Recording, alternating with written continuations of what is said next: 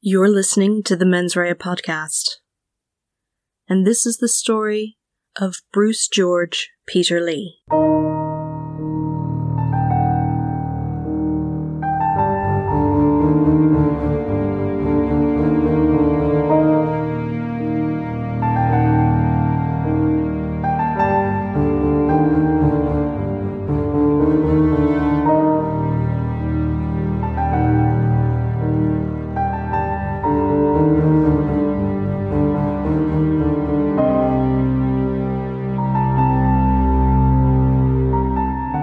On the morning of Tuesday the 4th of December, 1979, the emergency services were called to the scene of a fire at 12 Selby Street in Hull, Northern England. The house was occupied by the Hastie family. Edith and Tommy Hastie were the parents. Tommy Hastie was a petty criminal, but a pleasant one, according to the police. At the time of the fire, he was serving a 12-month sentence for robbing a local sports club not 100 yards away from his home. They had 7 kids, 3 girls and 4 boys. The night before, the girls had all been staying with friends or relatives, so on the morning of the 4th, it was just the boys and Mrs. Hastie. All the family present that night were upstairs in 2 of the house's bedrooms. Edith, 34 at the time, was in the back bedroom with her son Thomas, who was 9. He suffered from muscular dystrophy, and Edith cared for him as he could barely walk. Charlie, 15, was on the top bunk in the front bedroom, and Paul, 12, and Peter, 8, were sharing the bottom bunk. The boys were joined in the front room by their dog, a German Shepherd crossbreed, named Rinny. The house had been gutted by the time the police arrived. There was a smell of paraffin oil in the air, and it was pretty clear to everyone that someone had poured it through the letterbox in the front door before setting it alight. The fire itself would have taken care of any forensic evidence. Just in front of the door was a little trail of the oil, ending in a puddle where the canister holding it had been sat at one point, but the can was nowhere to be found.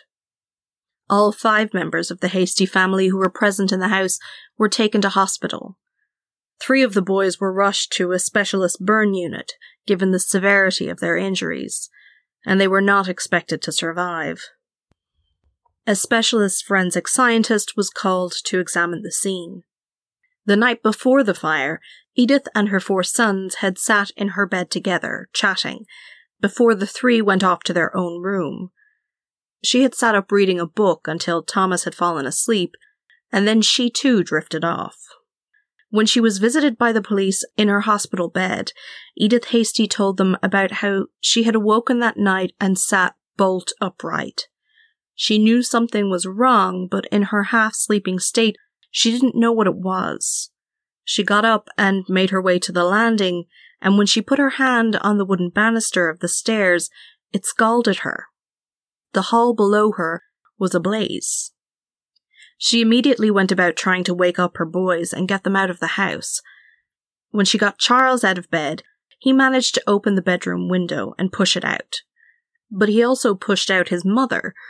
She fell 15 feet to the ground, to safety. But the open window caused a rush of air into the house, fueling the fire further, and making it impossible for the boys to get out. A neighbour heard Edith screaming and rang 999. The fire brigade were on the scene quickly and soon had the fire under control. They then went about trying to save the boys. Thomas had still been in his bed when the firemen found him, and they carried him out. They were quickly followed by other men carrying the 3 other boys. Charlie had been found unconscious, lying next to Peter and Paul. Edith had suffered burns to her hands, arms, and face, as well as a broken ankle from the fall from the window. Charlie had burns over 80% of his body. Paul had 70% severe burning and Peter 85%, also with very deep burns. The 2 younger boys were very seriously injured indeed, so serious that they were sent from the hospital in Hull to a specialist burn unit in Wakefield. Thomas had suffered burns as well, but thankfully they were not that severe. an arson expert was dispatched from the Home Office Forensic Science Laboratory, and he concluded that more than 3 pints of paraffin had been poured through the letterbox, soaking the carpet beneath. Then a lit newspaper, The Sun apparently, was pushed in afterwards, causing the huge house fire. Edith and Tommy Hasty had married when they were both 16 and had quickly begun their family. They were both from working-class backgrounds. Tommy worked on ships, but was often committing petty crimes for which he spent a lot of time in prison. He said himself he wasn't a very good thief at all. The two loved each other very much, and Tommy was very much a lovable rogue type. The family eventually moved to the house on Selby Street to accommodate their growing numbers. It was a relatively new-build development of 17 council houses, and was surrounded by dilapidated Victorian homes, mainly divided into bedsits. Nearby was the main road into Hull and the train tracks. Near to Selby Street, in an old Victorian building that was once a police station, but was by that time used only for storage, an incident room was set up. In the early stages, the investigation was still for arson, but the information that the police had at the time indicated to them that at least 2 of the boys were unlikely to recover from their injuries. The police thought that, in all likelihood, there would be a murder investigation on their hands. Given that there was no apparent motive and no real evidence left at the scene, the investigation had to start from scratch. It would be a boots-on-the-ground operation and house-to-house inquiries, as well as identifying anyone who was in the vicinity of Selby Street the night of the fire, were carried out. The police were either looking for their suspect or for someone who might be able to identify the arsonist. The lead investigator gave what precious little information he had to the local newspaper, along with a public call for people with information that might be helpful to their inquiries to come forward. On December the 5th, Charlie succumbed to his injuries that he had sustained in a vain attempt to save his brothers. Tommy Hasty was granted compassionate leave from prison and went to his wife's side in hospital, awaiting news of their other 2 gravely ill sons. That day, after news of Charlie's death was broadcast on the local radio, a man was seen standing on the railway line that overlooked Selby Street and muttering to himself, "1 down, 4 to go." But the police investigation was not able to track that man down. However, they had a response from the public after their appeal for information. Unfortunately, most of the calls received were complaining about the behaviour of the Hasty boys, rather than providing information about the attack on them. It quickly became clear that the Hasties and their sons had been a source of local rancour for many years. People had not been happy with their activities one bit. That said, the whole street didn't seem to get along, and irritated letters had shot back and forth across the street for a number of years. The Hasty boys were much disliked. They were accused by their neighbours of burgling, pissing through letterboxes, smashing fences, and climbing onto roofs and throwing bricks down chimneys of all things. On the 7th of December, Peter Hasty died of his burns. Paul remained critical, whereas Edith and Thomas were thankfully stable by that time. Tommy continued to visit his wife and sons in their hospital beds. But the investigation had turned up very few leads. The neighbourhood was generally quiet at night. The night of the fire, a police car had driven past the house, but the officer had seen nothing. Even if the arsonist was at the house at the time, number 12 was set back from the road, and it would have been easy for the culprit to duck down out of sight. A couple had also walked up the road that night, just before the fire, but they had seen nothing. Meanwhile, rumours flew around the street that Edith had herself started the fire, with paraffin from a heater the family used. This was discounted by the investigators. Paul passed away on the 14th of December. It was about that time that Edith remembered something. The police had gathered all the statements from the neighbours, and they were asking her if there was anyone in particular that she could think of that might be responsible, if there had been any previous incidents or threats. She said she could think of nothing, but then remembered that she had gotten a poisoned pen letter in the post the Christmas before. It was a threat scrawled on a square of cardboard, cut from a cornflakes box, and she had left it in a drawer in the living room. The living room, which had mainly suffered only smoke damage. The entire property at Selby Road was searched yet again, and the rectangle of card was found. In printed letters it read, quote, "A family of fucking rubbish. We all hate you. You should all live on an island, Devil's Island. But I'm not kidding. I promised you a bomb, and by hell, I'm not kidding. Why don't you flit while you've got the chance? We can't get you out normally, then we'll bastard well bomb you, and that's too good for you." End quote. Edith and Tommy confirmed that there had never been any other threats to quote-unquote bomb them, nor were they aware of any plan to try and oust them from their house by other means. But the police now had some sort of lead to follow. Someone had made threats, and they had that person's handwriting. So the task force was put to work checking the postcard against the statements that they had from the neighbours. That was all they had to go on at that point.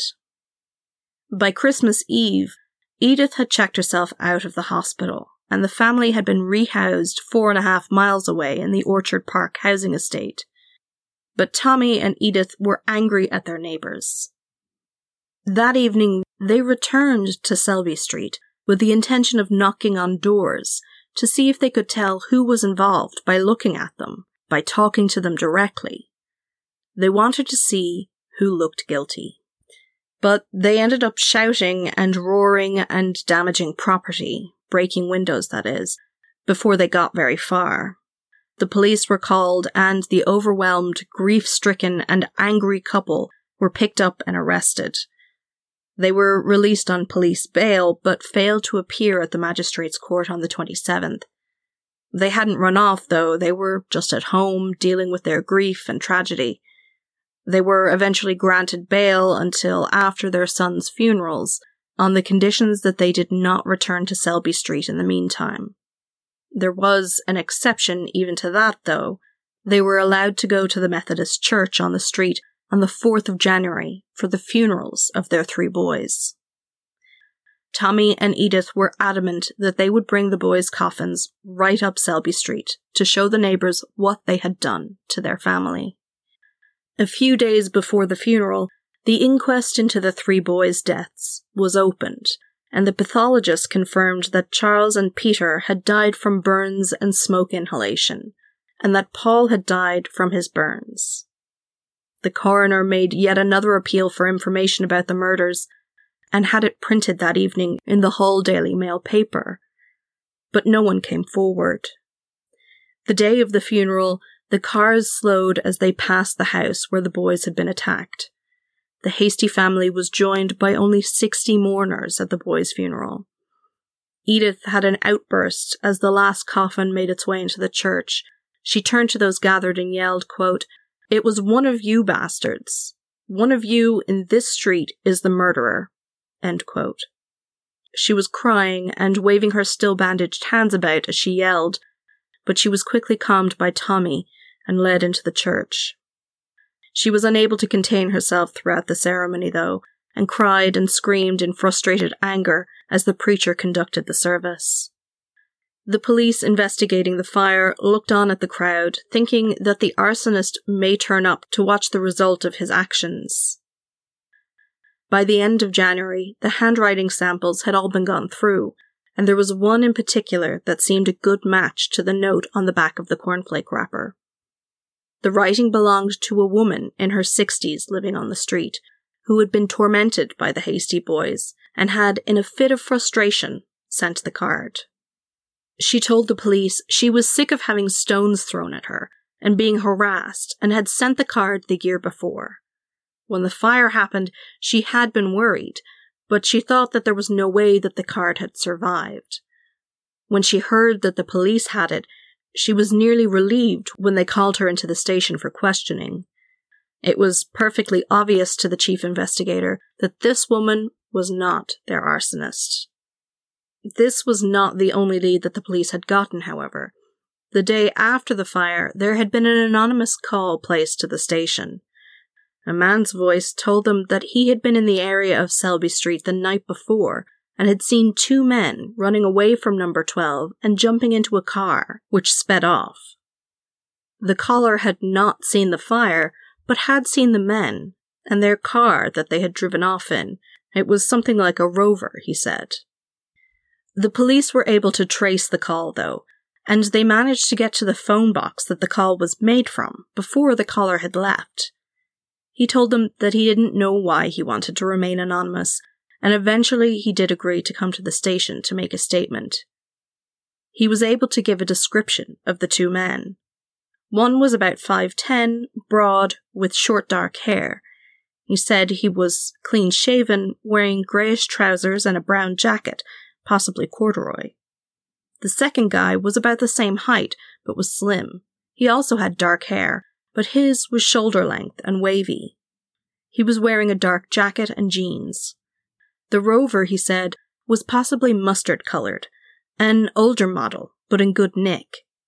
He didn't see the driver, and so couldn't give a description of him.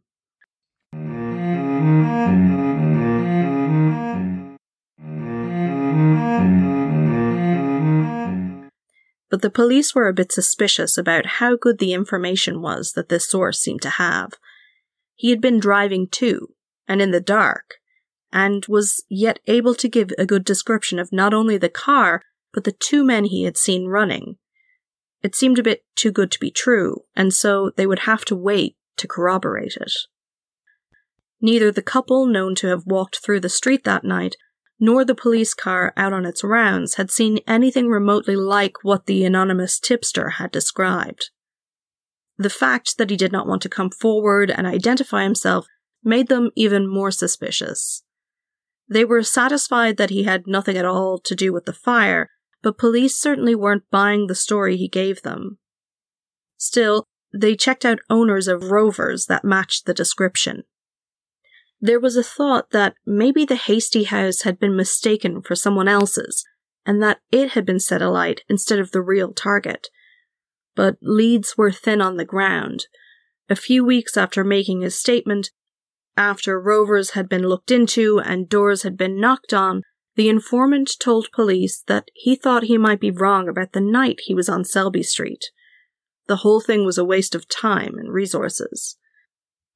Police continued to hold press conferences and appeal for information to try and keep the case in the public eye and to generate leads, but there was very little gathered from this.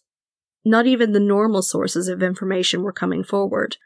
In fact, their criminal informants were getting frustrated with the continued police presence in their areas, saying that they weren't able to go about their normal business.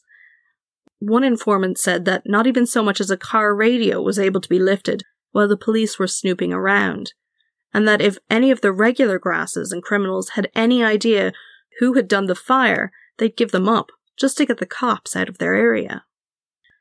Grasping at straws, the police thought that perhaps Charlie might have been involved in the local gay scene in Hull. There was a public bathroom near the house that was a known cruising spot, and there had been murders of members of the community there.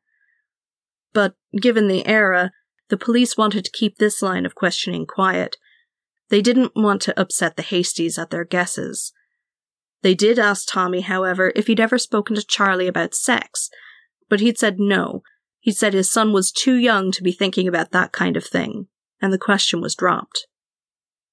In May, a young man formerly known as Peter Dinsdale, who had changed his name to Bruce George Peter Lee, was brought into the station to talk to the police. He admitted that he had been involved in a number of, so-called at the time, indecent acts with men, and that one of those people was Charlie Hastie. He said the boy had even taken money from him. Lee gave a statement outlining his involvement with Charlie and was let go. In June, following on from this quote-unquote homosexual line of inquiry, the police planned to call in a number of men, including Bruce George Peter Lee, for further questioning.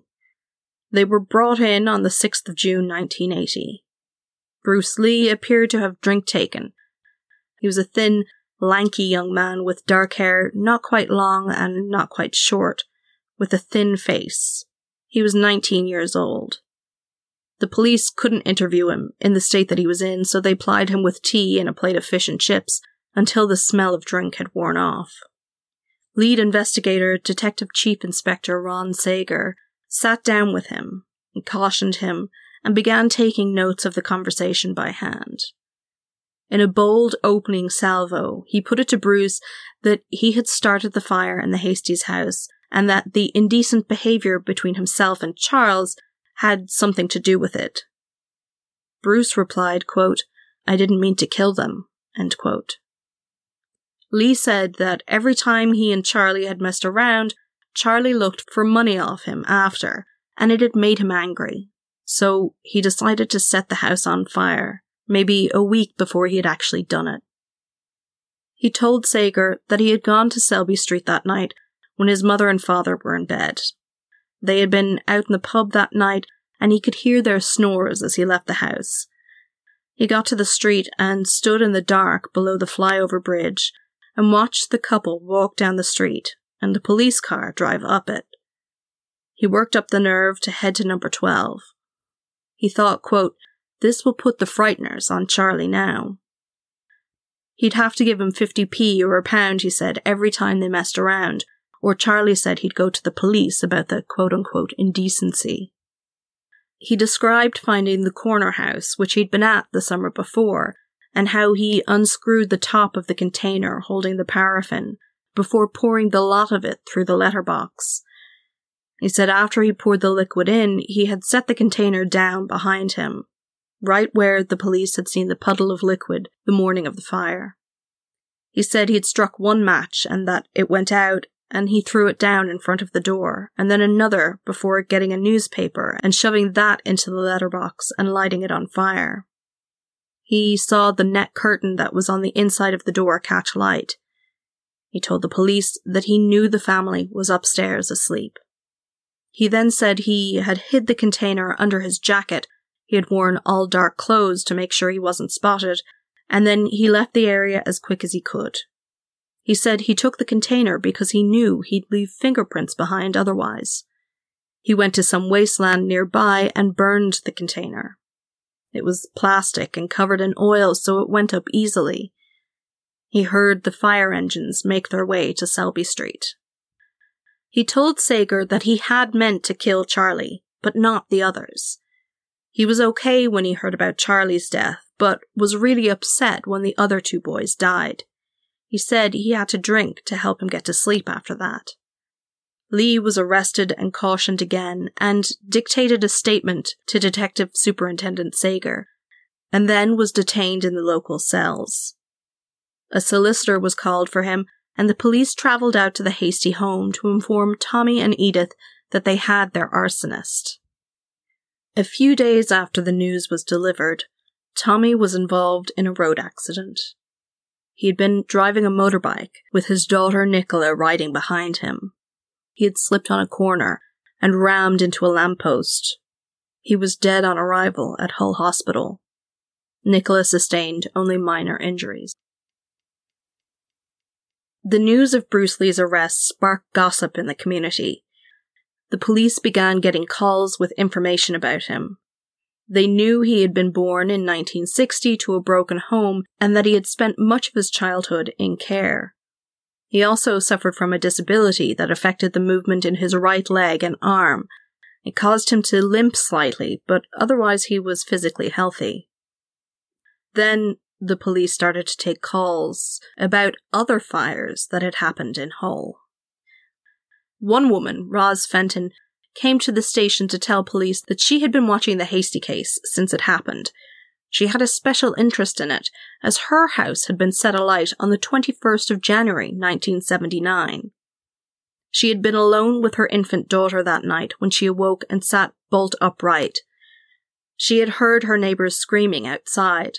At first she thought that they were just fighting, but she realised that they were screaming fire, and then the panic set in. She and her daughter lived in a 6-story building full of homes. When she opened the hall door, she saw a ball of flame shoot up towards her. Roz ran to get her daughter out of bed. She could feel the burning on her skin, and though she attempted to get them out, they both ended up on the floor of the bedroom. A neighbour, in an act of complete heroism, covered his face with a damp cloth and saved the two of them. Roz was badly burned, and initially the hospital staff thought that she wouldn't make it to the morning. She had been 7 months pregnant at the time, and she lost the baby.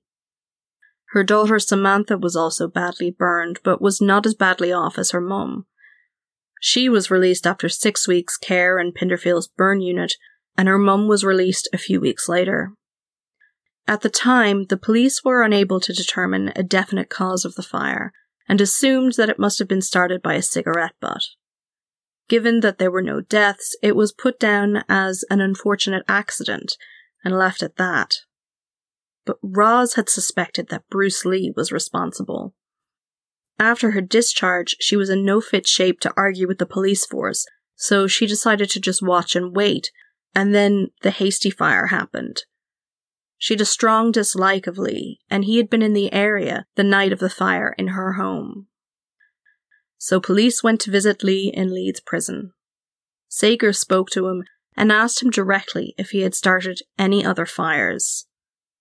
The policeman had a good relationship with the young man, and Lee seemed to trust him. Sager put it to him that, from the scene at the Hasties, the police thought it was unlikely that this was the first time that the perpetrator had started a fire. Sager asked him if he held grudges against people, and Bruce admitted that yes, he did, that he felt that no one gave a shit about him, and he got angry at people. Bruce said he had set Roz's house alight because he didn't like her, because one of his friends had something against her. That night, someone had left the door to the block of flats open, and he had thrown some lit papers into the hallway and just walked off.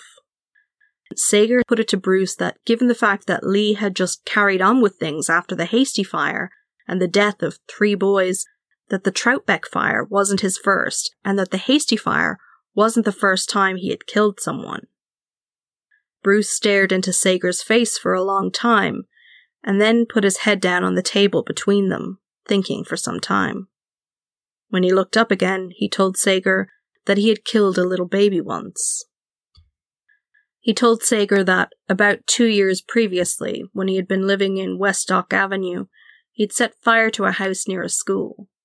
He'd just gone in an open window and sprinkled fuel on the carpet and couch and set it alight. He said a little baby girl had died.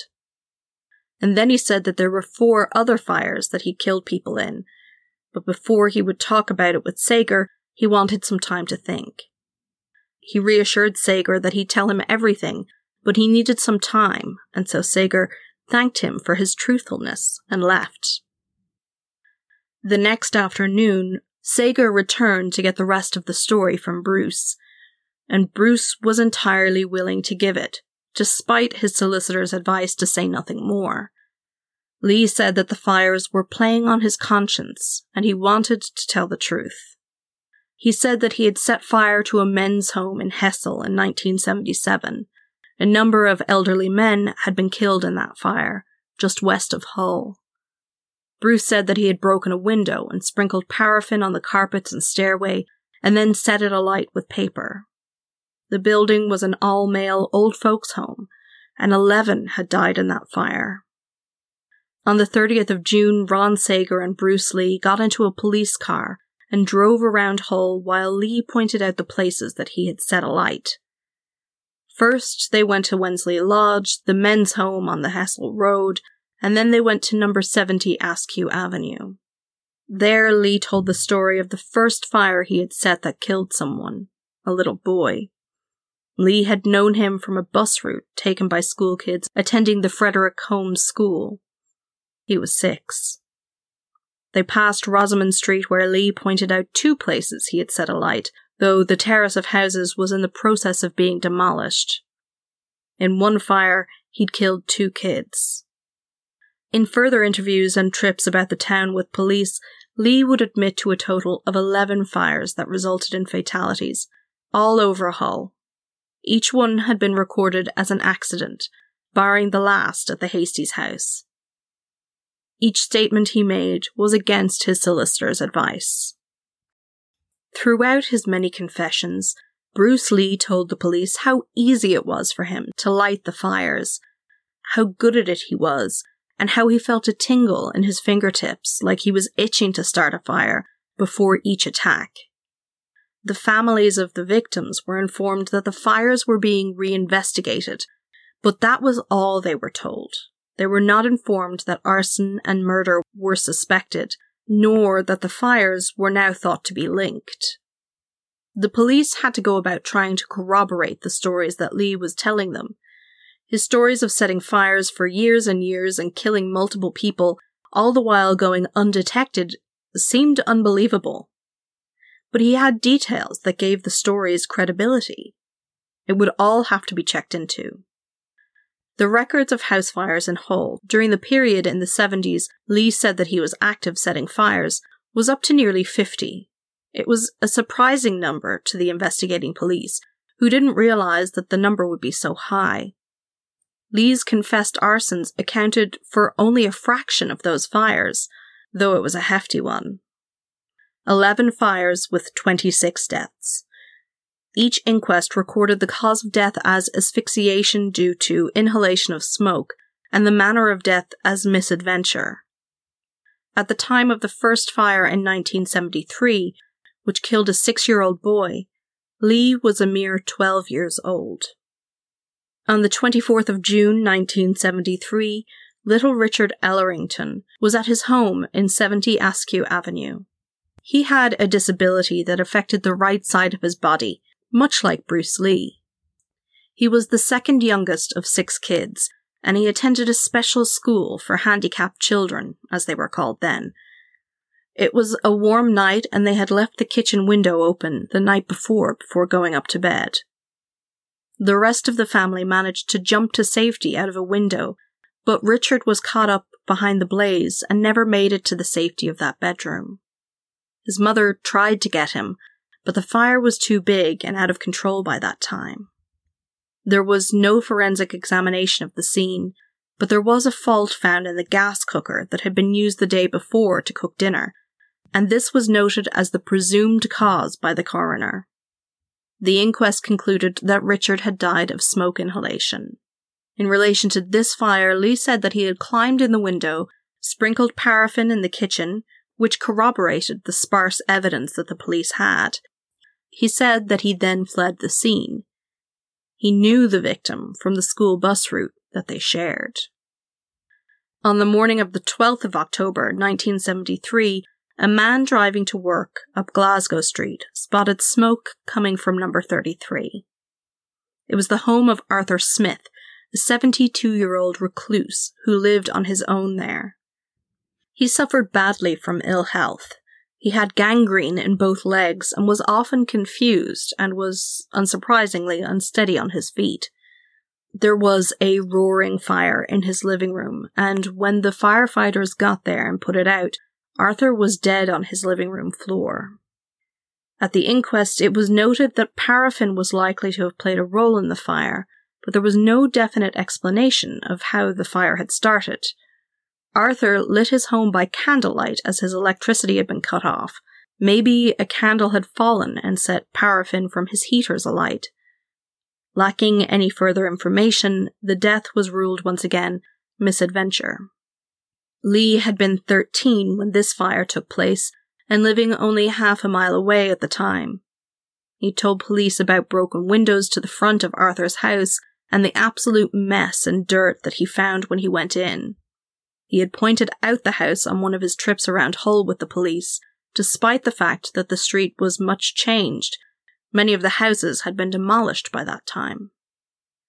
On Friday, the 19th of October 1973, 32-year-old David Brewer was found by a neighbour in the apartment that he shared with his mother, screaming as his clothes had been set alight. He was taken to hospital but died 8 days later from sepsis caused by 2nd and 3rd degree burns on 50% of his body. apart from some scorching on the chair he had been dozing in and the flooring, there was no fire damage to the house. At his inquest, it was thought that perhaps clothing drying near the fireplace had caught fire and that this had caused his injuries. There were no further inquiries made. During their investigation, police found that Bruce Lee knew the son of the neighbour who had found David. Sean Lister kept pigeons, and Lee was interested in them too. 2 days before the fire, Lee had threatened to kill the pigeons. David Brewer had been present for the argument and had even went so far as to smack Lee across the ear. 2 weeks after the fire, the pigeons were all found dead too. On Monday, the 23rd of December, 1974, neighbours of Mrs. Elizabeth Rokar smelt smoke coming from her home. She lived alone in a tidy row of small terraces on Rosamond Street, though because she was 82 and used a walker to get about, her neighbours kept a close eye on her. By the time the fire was out, the whole bottom floor of the house was gutted, particularly the back room where Mrs. Rokar slept. It appeared that the fire had started at the top of the bed, near the poor woman's head, and had spread from there. Fire investigators thought that its cause had either been a cigarette or from the fireplace next to the bed, but there was no way for them to be sure. Forensic scientists were not called to the scene. Mrs. Rokar's inquest once again found that she had died of asphyxiation and that the death had been an accident. Lee had described Mrs. Rokar's house to Ron Sager and how he had tried to get the front door open by grabbing the key hanging just inside the door.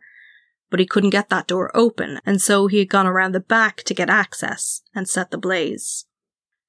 The next fire, chronologically, that Lee confessed to took place on the 3rd of June 1976. Number 9 Gorthrope was home to a large family at that stage. James and Veronica Edwards lived there with their 4 children, ages 7 down to 13 months. Veronica's grandmother and her sister lived there at the time. On that day, the great-grandmother Dorothy was in charge of the kids. Despite her advancing age, she was still well able for them all.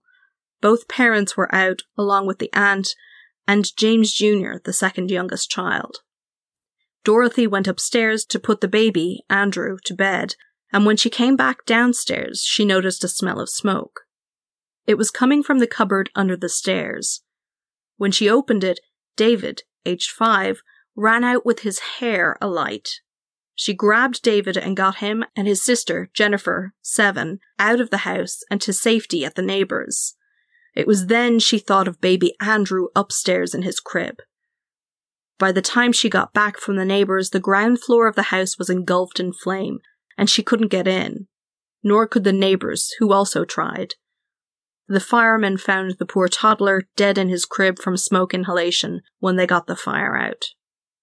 There was an assumption that little David had been playing with matches under the stairs, and that was what had started the fire, despite the mystery of where he would have gotten them from, as the Edwards didn't keep matches in their house. The boy had even told the police that was what had happened, albeit with some prompting from the officer who had interviewed him. And so the matter was settled. That is, until Bruce Lee confessed to it. The next fire was at 43 West Dock Avenue, near to where Lee had once lived. The family in that house comprised of Karen Fraser and her 3 children, and sometimes the father of her youngest child, Peter Thacker. He had lived with them full-time for a while, but had moved out at that stage. However, he often came back to see his daughter, and because he kept pigeons nearby.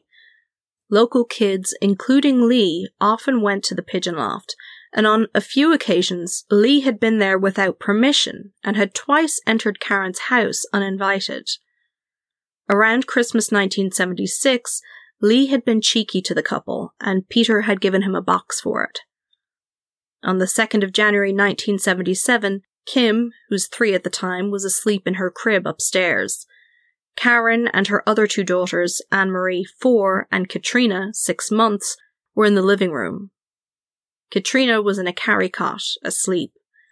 At about 7:30 that evening, Karen brought Anne-Marie to the toilet. When they came back out, they noticed smoke. Karen grabbed Anne-Marie and ran to the next-door neighbours to raise the alarm.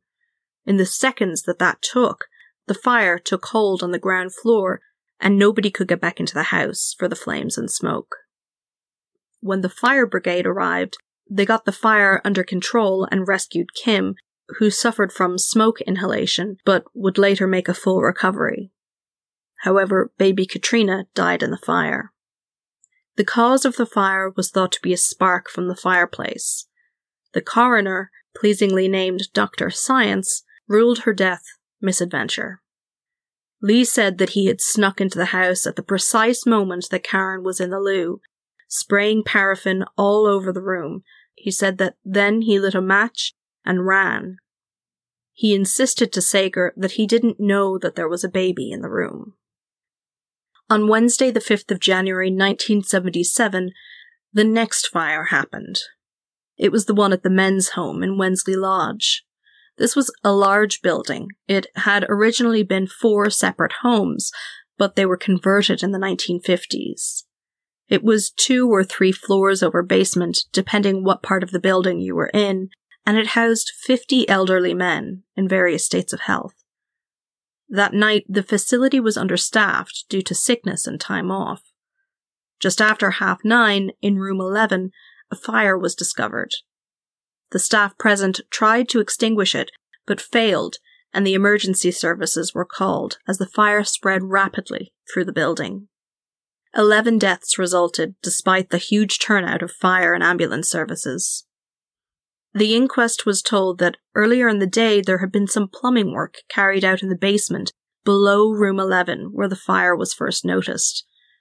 The work had involved the use of a blowtorch, and it was thought that the heat from this may have caused the floorboards to smoulder and set the fire, which travelled through the floors and plumbing, spreading all over the building. The plumber was insistent that his work was not responsible, but the inquest found that it had been the cause, although, of course, innocent and accidental. We've already heard how Lee said that he broke into a room and scattered paraffin before setting the place alight. On Tuesday, the 26th of April 1977, another house in Rosamond Street went up in flames. This one was owned by Gwendolyn Gold and her husband. They and 2 of their 9 children lived there, Deborah and Lana, and that night they were also joined by a family friend, Peter Jordan, and his 2 children, Mark and Graham. That night, the kids all slept in one room. The Golds retired to their bedroom at about 11, and Peter Jordan slept on the couch. He woke at about 3 a.m. to noises and a flashing light reflecting off the wall next to him, and then a burst of heat. He jumped up and ran up the stairs as fire took hold and engulfed the living room furniture. He woke the Golds, who went to shake the kids awake, and in his panic he ran down the stairs again. He couldn't get the front door open, and so smashed through a window and threw himself through it. By the time the Golds roused the children, the stairs were impassable, and flames were making their way up. They went to the front room, and Gwen climbed out on the bay window and helped Graham and Lana out. They got to safety on the ground, but then Gwen passed out from the smoke and fell to the ground too. Meanwhile, Mr. Gold couldn't find the other 2 kids in the smoke in the front room, and eventually he too climbed out the window. The fire brigade arrived quickly, and when the fire was out, they found little David, who had turned around in the room to try and help Deborah, who was disabled, make her way to the window in the smoke-filled room. They had both succumbed to the smoke and died. At the inquest, Dr. Science concluded that the cause of the fire was a cigarette, but Peter Jordan was sure that this wasn't the case. He thought that it might have been electrical, but there was no evidence of this. Either way, the deaths were ruled misadventure. During his interviews, Lee had taken responsibility for this fire and told the police that he had broken a window in the front of the house, which was confirmed in photos of the scene, and he had been able to describe the house, that it had a fish tank, and that there was polystyrene tiles on the ceiling. On the 6th of January 1978, there was a fire in number 2 Brentwood Villas. The house was occupied by Christine and Anthony Dixon and their 4 young children, aged 4 years to 2 months. That morning, Anthony was off sick from work and stayed in bed while Christine went about looking after the kids and so on. Just after 11 a.m., she went to her next-door neighbour, Kathleen, and they chatted for a few minutes. She'd left the 4 kids in the living room with the door closed to keep them in. When Christine headed back towards her house, she noticed that the lace curtain was missing and gave out that the kids had pulled it down somehow. But then she noticed that the window was actually black. She ran to the door and black smoke poured out when she opened it. She ran in and grabbed the baby and screamed to her husband to get up. She passed little Brian to her neighbour and went back in to try and get the rest of the kids. Kathleen ran to her house to get her own 2 kids out as the flames whipped up and threatened her own house. When she got back to number 2, she saw Christine fall into the flames, giving one last scream. Meanwhile, Anthony jumped out of bed and ran down the stairs. He couldn't get into the living room or out the front door due to the ferocity of the fire, so he fled out the back. Another neighbour, Leonard Milner, repeatedly entered the house in an effort to get Christine and her other 3 kids out, but he wasn't able to do so. At the inquest, it was found that all 3 kids and Christine had died from burns and smoke inhalation, but it was not clear how the fire had started. There was a tentative assumption that the kids had somehow gotten a hold of lighter fluid, but there was no real evidence for this. Again, the coroner found that the deaths were due to misadventure. Lee had told the police that he had squirted paraffin through the letterbox of the house that he had in a fairy liquid bottle, and that he had set the place alight. No one saw him at the scene. He said he left quickly. Each of the fires had been ruled misadventure in the absence of any real explanation as to how they had started. In nearly each case, there was a general assumption of what had happened, but no concrete evidence giving the cause of the fires. Lee had confessed to each one, and in each case it was plausible that the fire could have been arson. The police would have to very carefully investigate each one to attempt to corroborate the confessions. Despite the possibility of arson, it seemed unbelievable that Lee had managed to set these fires and get away from each scene without being noticed. Furthermore, Bruce Lee was ignoring the advice he was getting from his solicitor. First, to not speak to the police anymore and to give no further written statements, and secondly, that when charges were preferred, that he should plead not guilty. He repeatedly told the investigators that he wanted to and intended to plead guilty to arson and murder. The prison doctor told the police that although Bruce Lee was undereducated, the young man knew what he was doing and he understood what was going on. He knew right from wrong, and they thought that he was fit to plead whatever way he chose.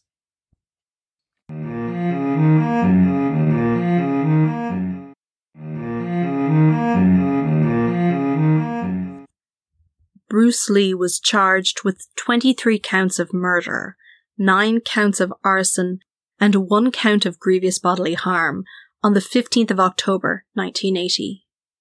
The next day he was formally remanded in custody for the charges and granted legal aid. He was not asked to enter a plea at that time. The next month, Ron Sager went to visit Lee at Leeds prison. While they were chatting, Lee told him that although he acknowledged he had done the fire at the Hasties and the one at Wensley Lodge, he had a good legal team, and they had told him that if he said the confessions were false, and he, quote-unquote, acted a bit daft, he might be sent to a mental home, which he thought would be better than living out his days in a prison where his life was in danger due to the nature of his crimes. He told Sager that he was going to plead not guilty. The police and the DPP began preparing their case, much of which would rest on the reams and reams of handwritten notes taken by Ron Sager himself. On the 19th of January 1981, the first pre-trial hearing took place in Leeds Crown Court. Lee's lawyers sought an audience with the judge. They said it was because their client's current instructions were not sitting well with them. Lee wanted to plead guilty against their advice. but the medical professionals attending to Lee were sure that he was fit and able to stand trial and to plead whatever way he chose. The case was entered to be heard again the next day to give the legal team time to speak with their client once more. The next day, defense lawyers approached those working for the Crown and asked if they would be prepared to accept guilty pleas to manslaughter. The prosecution team said that they would, and so Lee pled not guilty to each count of murder, but guilty to manslaughter and arson. He stood calmly and spoke clearly in the court when addressed, and each plea was accepted by the judge. There would be no hearing of the facts in the case against Lee. At this hearing there were general comments about his actions in setting the fires, and a presentation about his upbringing by the defence.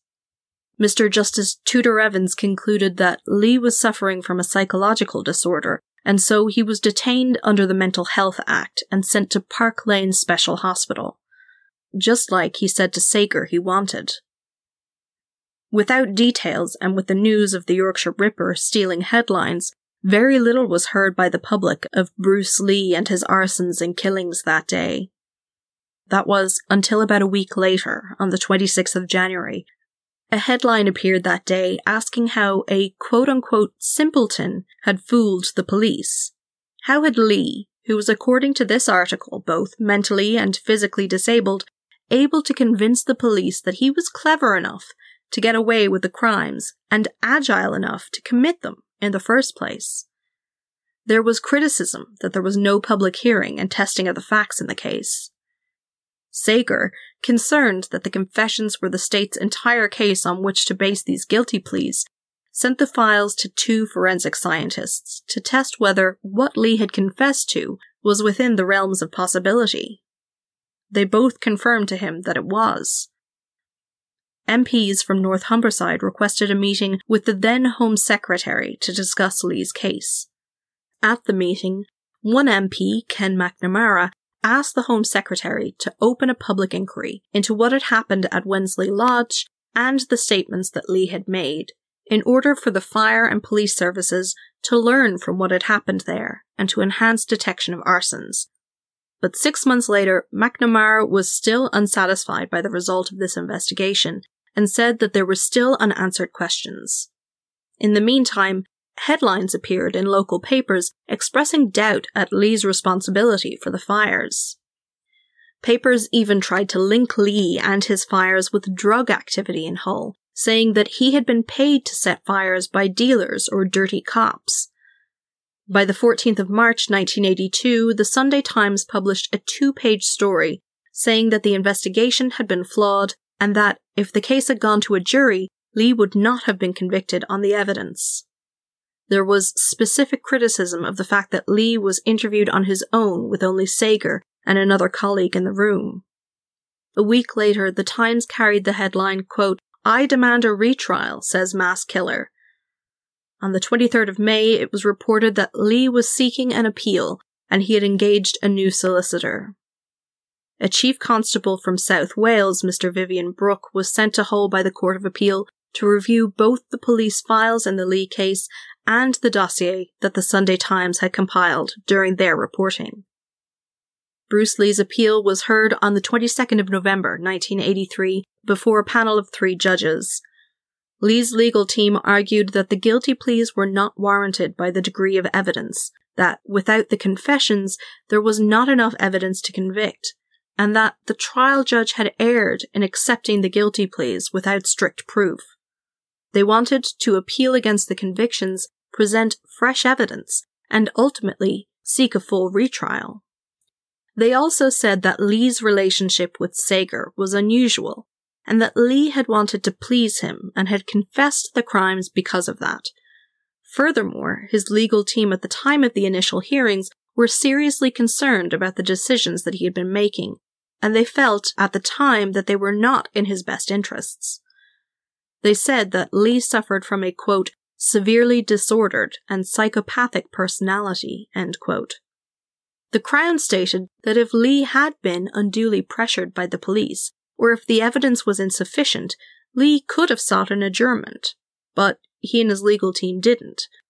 Lee had confessed and had intentions from the start, admittedly wavering at points, to plead guilty. The court noted that the situation was highly unusual and a nearly unique case, and that they could appreciate the public concern regarding the case. On the second day of the hearing, the court refused leave to appeal against the charges relating to the deaths of the Hasties and the fire in their home. This appeal had been abandoned by the legal team after it was ruled by the judges that evidence relating to the confessions of the other fires could not be used to show that the Selby Street confession was unreliable. The Court of Appeals would hear evidence in relation to all other fires and the manslaughter charges stemming from them, in order to adjudicate as if there had been a full hearing when the matter was first before the court. Bruce Lee took the stand and said that the police had asked leading questions of him, and due to the frequency of his interviews with them, he would just agree to whatever they said, but that it was all lies. He said he was not being truthful when he agreed that he had done the things in the way Sager had described. He said he hadn't done them at all. Lee denied stating that he liked fires, and he said he couldn't remember making statements about fires to Sager during his interviews with him. He also said that he had no idea what he was signing when he put his name to the voluntary statements that Sager had written out for him. Lee said he had just been told to sign the papers, and that he had no idea what Sager had been writing down, or what the pages and pages of purported confessions actually said. On top of all that, Lee insisted that he had not known nor understood what he was pleading to when he had appeared before the court initially. Mr. Ugnall for the Crown put it to Lee that on the morning of the hearing he himself had advised Lee to plead not guilty, and Lee had gone against this and his own legal team's advice. Lee accepted that this was the case, and he admitted to writing out at the bottom of a statement that he had made the admissions and that they were true, and that he knew he could change anything. His own team then asked him about what he knew at the time of the pleading, and Lee told the court that he knew at that time that if he pled guilty, that he was going to be sent to the hospital rather than back to Leeds prison, and that he felt at the time he basically had a choice to make between the two. That this had been the main influence in him pleading guilty to manslaughter and arson. The next day, Ron Sager took the stand. He said that he had not made any major inquiries into Bruce Lee before he interviewed him, though he knew that he was in and out of care homes through his childhood, and he knew something of his mother, who had been a known sex worker. Sager said that although Lee appeared to him an unfortunate guy with a poor upbringing, he didn't think that he was quote-unquote mentally subpar. To Sager, it was clear that Lee knew what he was saying and understood what was going on when Sager took his statements. He insisted to the defense team that he had been in touch with Lee's legal representatives throughout the period that he interviewed their client, and they had been informed of each statement before it was taken. There was nothing at all unusual about the interviews, Sager said. He had done nothing wrong. Evidence was also heard from Roz Fenton about the fire at her house. Both she and a neighbour testified to seeing Bruce Lee around her house the day of the fire. A forensic scientist, Roy Cook, also gave evidence that Lee's confession regarding the house fire at Mrs. Fenton's matched up with how the fire had started, given the physical evidence reports he had access to. An officer with Hull Fire Brigade told the court that he had been unhappy with the investigation into that fire at the time, as he thought that it was possible it had been started intentionally with an accelerant. 5 days into the hearing, the Court of Appeal refused leave to appeal the convictions in relation to 7 of the fires. So, there were 3 fires remaining. Lee's legal team asked for time to prepare their case in relation to the fire at Wensley Lodge. Lee took the stand and denied that he had set the Hessel fire. An expert for the defense said he was convinced that the fire had begun due to the work in the boiler room carried out by Stephen Hay. Hay himself told the court that he was sure that the fire was not caused by his use of the blow lamp. Another expert for the prosecution this time said how he had initially thought that the fire was caused by the work in the boiler room, but he had since carried out experiments and changed his mind, He thought that the burn pattern was consistent with paraffin being lit and burning down through the floorboards. Given the contradictory nature of the evidence presented and the lack of investigation into problems with both the explanation of accidental fire caused by blowtorch and the intentional arson allegedly carried out by Lee, the 3-judge panel decided that there was no possibility of certainty as to the cause of the fire, and that therefore the conviction in relation to Wensley Lodge was to be quashed. After this, the court adjourned briefly, and when it resumed, counsel for Lee informed the judges that he withdrew the final 2 applications for leave to appeal. The judges agreed and retired to consider their verdict, which predictably affirmed the quashing of charges in relation to the Wensley Lodge fire and upheld the convictions relating to the rest of the charges, given that the request to appeal had been withdrawn in nearly all cases. Bruce Lee returned back to the hospital where he had been held since his guilty pleas. Today, he remains in custody in Rampton Secure Hospital. He has lived nearly all his adult life in a psychiatric facility. In 2005, he was permitted to marry a fellow patient, who he met at an arranged dance at the facility that they both lived in. But though the marriage was allowed, the relationship is constrained. They are not allowed time alone together. Most recent reports on Bruce Lee are from 2016 and note that he is allowed supervised day release from his unit. Roz Fenton was contacted by the papers for a response at the time and is quoted as saying, "He's a danger to society. The thought of him walking about near kids sickens me." Despite being convicted of 10 arsons and 15 deaths, Lee is not a well-known figure to the British public. It may be because he pled down to manslaughter, or the fact that there was no real trial of the evidence in his case, or it may be due to the fact that Peter Sutcliffe was apprehended the month that his case came before the courts. It's unlikely that Bruce Lee will ever be released. His tragic childhood and personality led to his fascination and obsession with fire, which functioned as an outlet for his anger. Though there is no real motives apparent for his fire starting, and he's not connected to all his victims, it does seem that they share traits. The majority of them were incapacitated in some way, either through advanced age, disability, or their extreme youth. And they were all people and families with homes. Things that Lee could relate to, and something that he lacked. Thanks for listening to Mens Rea, a true crime podcast. If you like what you heard, head on over to Apple Podcasts and leave a review. You can get in touch on Facebook, Instagram, or Twitter at mensreapod, or why not shoot me an email to mensreapod@gmail.com. I love your feedback and I love hearing from you, so do get in touch. This podcast is made with the help of our supporters on Patreon. This week there's a big thank you to our newest patrons, Louise Capps, who joins us at the highest tier. You can look forward to an episode chosen and produced by Louise in the near future, Amy Hu Digital, and Deborah Henning. So if you'd like to help support the podcast, head on over to www.patreon.com/mensreapod. There's stickers and magnets and badges up for grabs, as well as bonus content and early releases. I am so grateful for every dollar donated. Next time we're back in Ireland, and back in time yet again. We head to Limerick to find out about a random attack of a nurse on her way home and the landmark court case that followed. This podcast is researched, written, and produced by me, your host, Sinead. All sources used for today's episode can be found on our website, www.mensreapod.com, or in the show notes, so do check them out. Our theme song is Queen Song, First Dance by Kevin MacLeod. Till next time, don't do anything I wouldn't do.